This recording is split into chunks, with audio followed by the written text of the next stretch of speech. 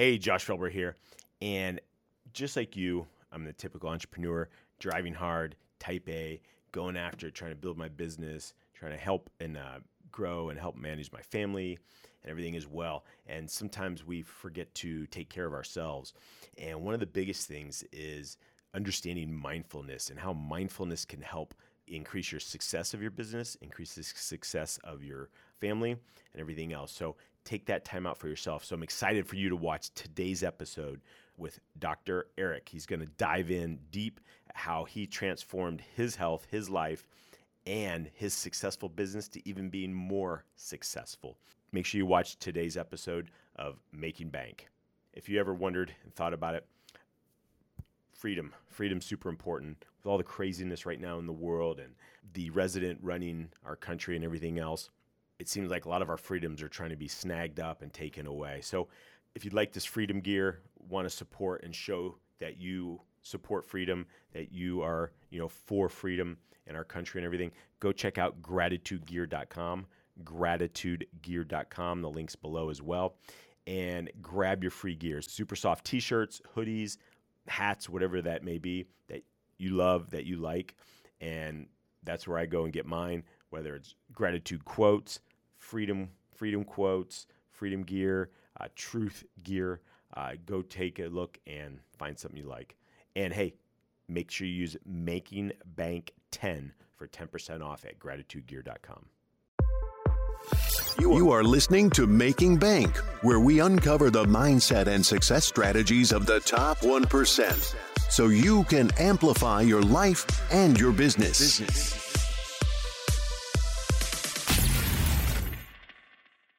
Welcome to Making Bank. I am Josh Felber, where we uncover the mindset and the success strategies of the top 1%, so you can amplify your life and your business today. Super excited for today's guest. He's a mindful business expert.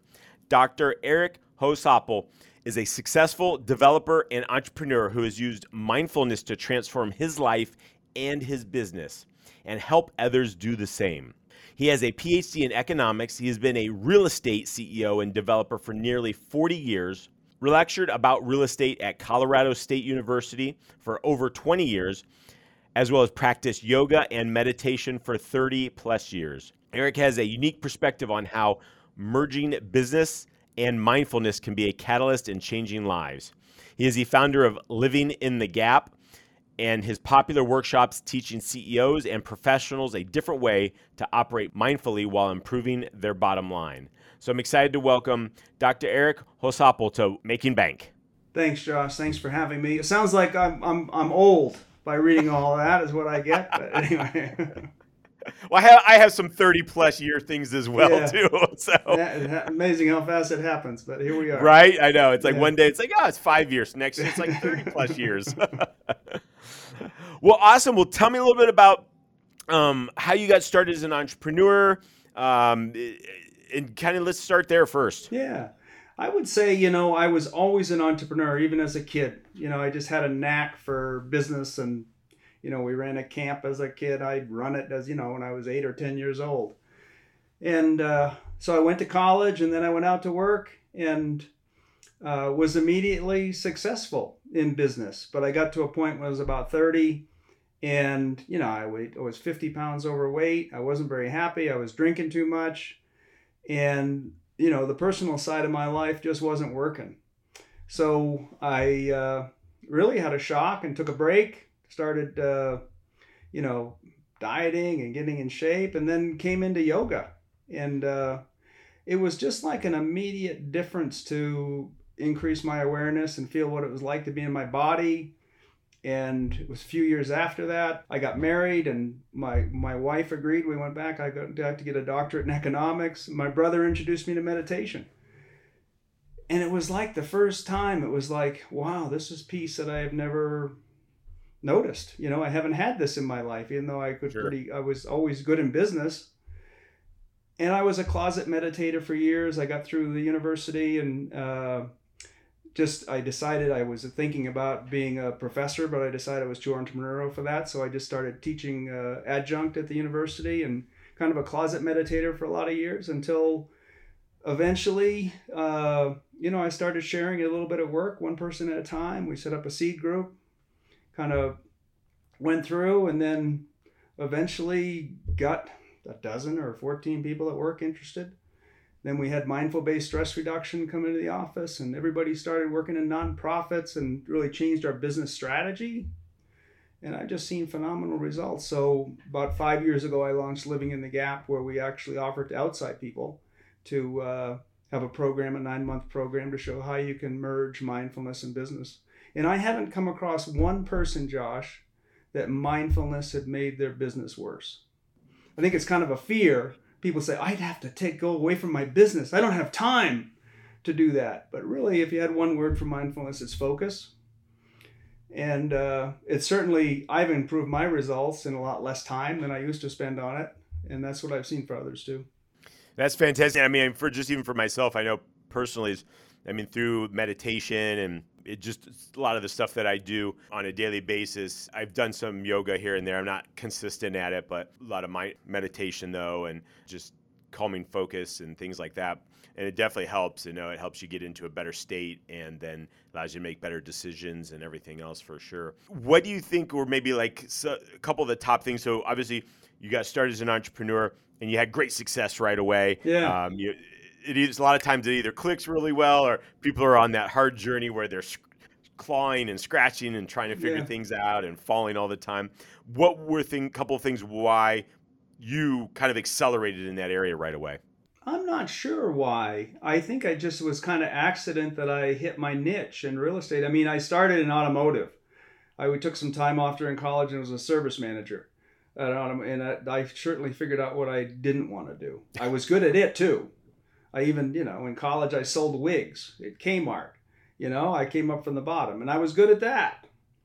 But I just hit my niche with real estate. It just was something that I understood and I was good at. And I'm not good at everything, like turning on the computer.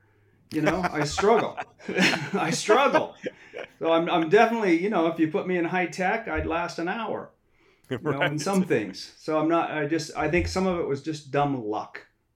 That I hit something that I understood and it worked with my conceptual brain. Similar to economics, I started in business in college and I was bored to death with learning accounting and and principles. Yeah. But I took an economics course and I said, holy gosh, that's how the world works. And it was like I went from a C student to an A student. It was just like, whoo, it was just like, what a relief to find out something that made sense for me because it sure wasn't science. I mean, science was a 4-letter word. But part of it is finding where your niche is, I call it your element, where your passions and your abilities meet. Because sometimes we're passionate about something and we don't get it. But if you can find where your passion and your abilities meet, that's where I think you get to the top, the top 1%. You just go. And for you, what kind of process have you, and maybe you teach this now, is, kind of finding that passion and abilities, that intersection point? Well, one thing, I think everybody has something in their private life which they feel that sense of presence or peace. Might be fly fishing, might be golfing, might be painting. They have something that they feel that the mind slows down and they're just at one with it and they crave it. And what we teach is trying to find that in business so that business is not a struggle. That, I love business. I don't have to be here. I just, I enjoy the people I'm with and I enjoy the process. And I think business can change the world. I just seen what it's done. So we do have a process called the self-soul spirit model that we do in our workshops that kind of looks at what traits you have genetically and then your experiences and what you're good at. Like I have an entrepreneur as a trait. I also have some traits that aren't as desirable, like a my way trait. Like, Josh, we're going to do it a way. Why don't we do it my way? Right. And that hasn't worked that well for me. It does all right in a negotiation, but in longer term collaborative arrangements, I have to set that one aside. So it's learning yourself and learning what traits you have. Because some of them are genetic and some of them are learned, depending on our experience, turns some genes on and other ones don't get turned on, depending on what we're exposed to. So we look pretty deep at that and say, what are your genetic predispositions and what are your experiences and what's your skill set? We do it through interrogative questions. The person knows, but it really takes, what I find is, and I taught, as you mentioned, at Colorado State for 20 years, mostly seniors. And time and again, I would have them in my office and say, why are you here? And they say, I really, mom and dad said if I studied business or engineering, they'd pay for it. And I'd say, well, next is job, wife, house, or husband, house, mortgage. You wake up when you're 50, So Yep. It might be pretty good to spend a little bit of time figuring out what you want and who you are and what you want. So we spend that time. And a lot of times it's people in their 40s just saying, I'm knocking it down in business, but I would like to have a little more purpose, a little more peace of mind. I'm stressed out. I don't feel like I'm really making the difference. I just, I know I'm good at my job, but that's not enough. Yeah. I guess, how do you design, or I guess, how do you define mindfulness, and how does that kind of tie into somebody has, a high type A CEO, going after it, driving, growing his business, scaling? Yeah. Well, the first thing is, it's not mindfulness isn't necessarily meditation. That is one method. I mean, if we spend an hour a day in nature, walking along a stream bed and looking at trees and birds and, just the awe of the majesty that we have. But most of us are getting up early, checking emails, already late, heading to the office, out of breath, full slant of meetings, boom, boom, boom, that we don't have that time. We don't think we do. If we looked at our calendar over 2 weeks, we go, oh, I'm wasting an hour there and 2 hours there. And that, multitasking is kind of a myth of at least doing it consciously. We can do a lot of things, but we're really unconscious to all of them, is what I've determined. So I'd say the first is an acknowledgement and a commitment to say, I'm going to be a little more mindful. And normally most people, I say, try some things that aren't meditation. And when you do try meditation, do 2 minutes. Don't do 20 minutes, because our minds are usually, the reason science says that mostly what's happening when people feel in peace and joy is their mind just quiets down. It's a lack of mind activity, and stress is the mind activity, thought. It's just going crazy, and that's what almost everything in our society promotes. Everything that's coming at us, all the apps on social media and everything, are just really getting our minds going. And that peace and joy come in the gaps, which is living in the gap, the program I run, those gaps where one thought stops before another one starts. So finding those little things, start small, can be washing the car, washing the dishes, walking the dog. But when you do it, don't walk the dog on your phone. Right.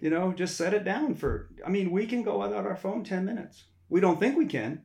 We might miss out on that damn text that came in, and we didn't answer it immediately like everyone expects us to. Why didn't you get me? Why didn't you answer me? Well, I was walking the dog. Now I am. So I think some of it's just we have to take our focus back. We have to insist on it, because business is great at stealing our focus. Sure. It's decided it's going to take our focus through advertising, through social apps, through media. There's so much coming at us, we can't digest it unless we decide that we're going to slow it down a little bit.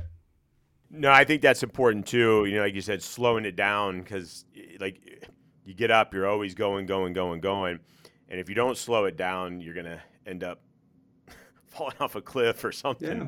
And it's actually interesting you said too, how hard it is for people to disconnect from the tech and their phone and everything. And we have a place in Florida, and we were some friends down there, and we were trying to get a hold of them because we were all going to dinner, and we hadn't heard back from them. And finally we got a message, it's an hour later. It's like, hey, sorry, it's like my phone fell in the ocean, and so I haven't had a phone for the last 6 hours in the morning. And but then we kind of, over the weekend and the next few days and stuff, he was like, it's kind of nice not having to have my phone and worrying about messages coming in and everything else. He goes, but then I also kind of feel like I'm disconnected and I can't, interact with people because I don't have it as well. So it's interesting that you say that, and in that response, how people get when they do or don't have that, and how they feel like they need to have it, that society's trained us to behave that way. And one of the main costs of it is we're connected so much with the outside, we've lost connection with ourselves. We've lost connection to our own consciousness, the own space, just our own existence, which is what we try to do, is just slow down and regain that for a period of time, just to regain a look at it and say, this is presence. Feel it. So you can start noticing when you're present and when you're not. Because most of us in our lives, being present is a rare occurrence. Just ask our significant others or our kids. They'll tell you, you're not here, Dad. Right? Yeah. So part of when I was looking and learning kind of exactly what you guys do and everything, you guys have like a process, or part of what you teach is mindful leadership. Yes. I guess, can you kind of go into that a little bit and what that looks like? Because obviously as CEOs, we want to always try to be the best leader possible, whether we have a small team, a large team, or even to our families. So I guess if you could break that down a little bit. And the CEO is so critical to a company. It's like, if you want the company to be mindful, it can't be without the CEO, being mindful and endorsing it. I've had a lot of people come through and they go back to their company and they really don't get buy-in, and it's so hard to do it on an island. So I'm so pleased to be on your show and listen to this. So the process we have is to first just start some mindfulness, start slow, few minutes, building up to 5 minutes, of mindfulness and reading some good books. Because what we want to do is kind of clear out the clutter and then plant some seeds of what we do want. Because most everything is put in us. We have some 6,000 thoughts a day. Most everything that's put in us, those thoughts come up kind of randomly. Mine aren't all positive. I don't know about yours, Josh, but I have a lot of thoughts that, it's a good thing I don't act on them. So we try to clear those out and then try to plant some seeds of, gratitude and some better thoughts and visioning and what we really want for our life. Then we go into discovery mode of just, feeling your presence, feeling out who you really are, feeling your consciousness. Because we get so, consciousness in presence is hard to feel when you have so much external stimulation. Just vision and all the lights and everything that we have just grabs it. So we're just kind of focused out, and we've kind of lost our own sense of feeling of that. So we try to reestablish that. And that's a several month process that we try to do. And I don't think it's done then. It's very much of a process that happens. And then we go into a visioning process of, okay, we know where you've been headed, but what do you really want? Is it really 3 houses, 5 cars, something in the Alps? Or what is it really that you want? Because society tells us it's just produce and consume. And right. I'm an economist. I love all of it. I mean, and I got 3 houses myself. I don't think there's anything wrong with any of it. It's not a purpose of life. If it can make your life better, great. But if you feel that's your purpose, then I think it's misguided. And most people, when they get there and they get those things, what they want is just more of it. The bigger house, the second country club, that's been my experience. So sure.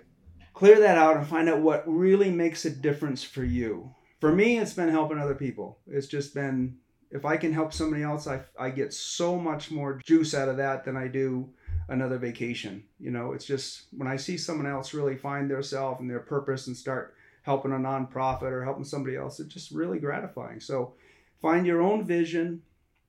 And then we go into a process of narrowing it down. Visions usually tend to end up pretty big, but we can't act on all of them. So we narrow it down to a next year and then one thing. What's the one thing that you want to focus on? And we find that when you get that one thing, if it's your health, if it's your profession, your relationship, whatever, it kind of brings everything else up with it.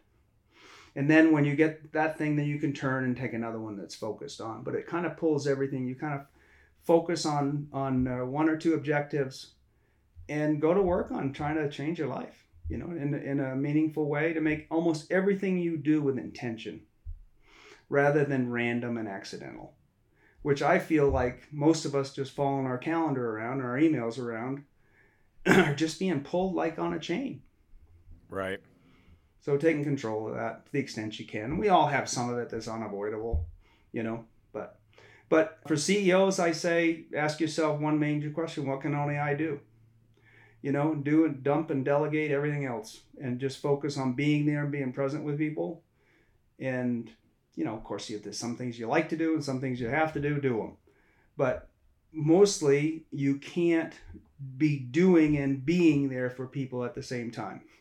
You can't be constantly busy and be the person people come to with their problems or being their motivation or setting strategy and those kind of things. So I think CEOs generally do too much and need to offload a bunch of things so that they can be present and be there and be the person that someone will walk in their office and talk to, which is not our typical. We're typically so busy. The calendars are just loaded. Someone else is filling out our appointments. We just go.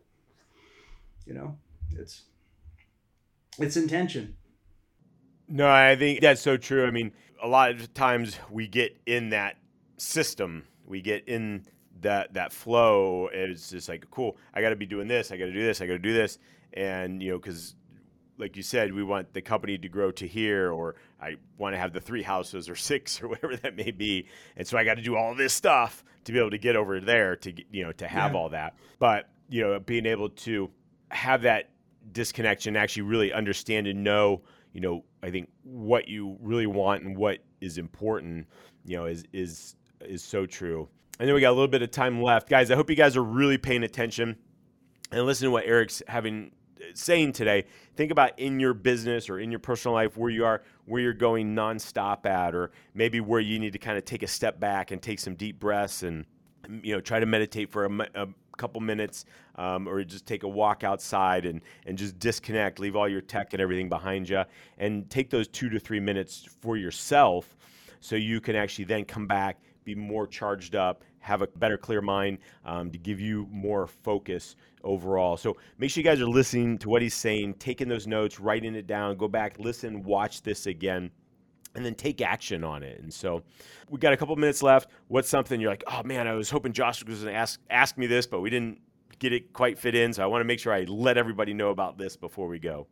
Big book coming out I'm writing called Profit with Presence, which kind of explains my journey. And then I've studied some others that have had, similar experiences, and kind of share our 12 pillars of mindful leadership with the business community to share these principles and more of. There's a way, it isn't profit in lieu of presence. I mean, you don't have to give up making money, because I'm a business person and I know the CEO that says, this la stuff is more important than making money isn't going to be the CEO for long. So it's, no, it is another method of doing as good or better with less stress, more focus. And there's, studies from number of companies that have shown their healthcare costs have come down and their focus of their employees has improved. And I've seen personally the satisfaction of employees go up dramatically just knowing that the CEO cares about them. Just knowing that the CEO cares about their health. Yeah, no, that's, super important. And your book drops when? It'll go out for pre-sale probably in November and on the bookshelves first quarter of 2023. Awesome. So make sure you guys keep an eye out for his book on Amazon, probably right off your website as well. Yeah. Yes, it will be www.livinginthegap.org is the website. Information will be there too. And also anything on if you're interested in looking at any of our programs, we'll be launching next month a 21-day meditation program, and we have a couple of spots left for this year's Mindful Leadership program on the same website. Awesome. And that's in person then? Yes, it is. Yeah. Cool. I'm still old school. I'm with you. That's you got to do it. That's what makes it fun and creates that connection and everything for sure. It really does. Well, awesome. Eric, I appreciate your time today. Thank you for coming on Making Bank. An honor to have you on the show. Just thank you for your time. Thank you, Josh. Thanks for having me on. I appreciate being able to share the message. Thank you. I am Josh Felber. You are watching Making Bank. Get out and be extraordinary. Thank you for listening to Making Bank. If you have enjoyed this episode, please leave a review, and sharing is caring. Follow Josh Felber on Facebook, YouTube, and Instagram for more. You can also listen to Making Bank on Amazon Alexa, Spotify, iHeartRadio, and watch on Apple TV, Success Thinkers Network, Amazon Fire, and YouTube.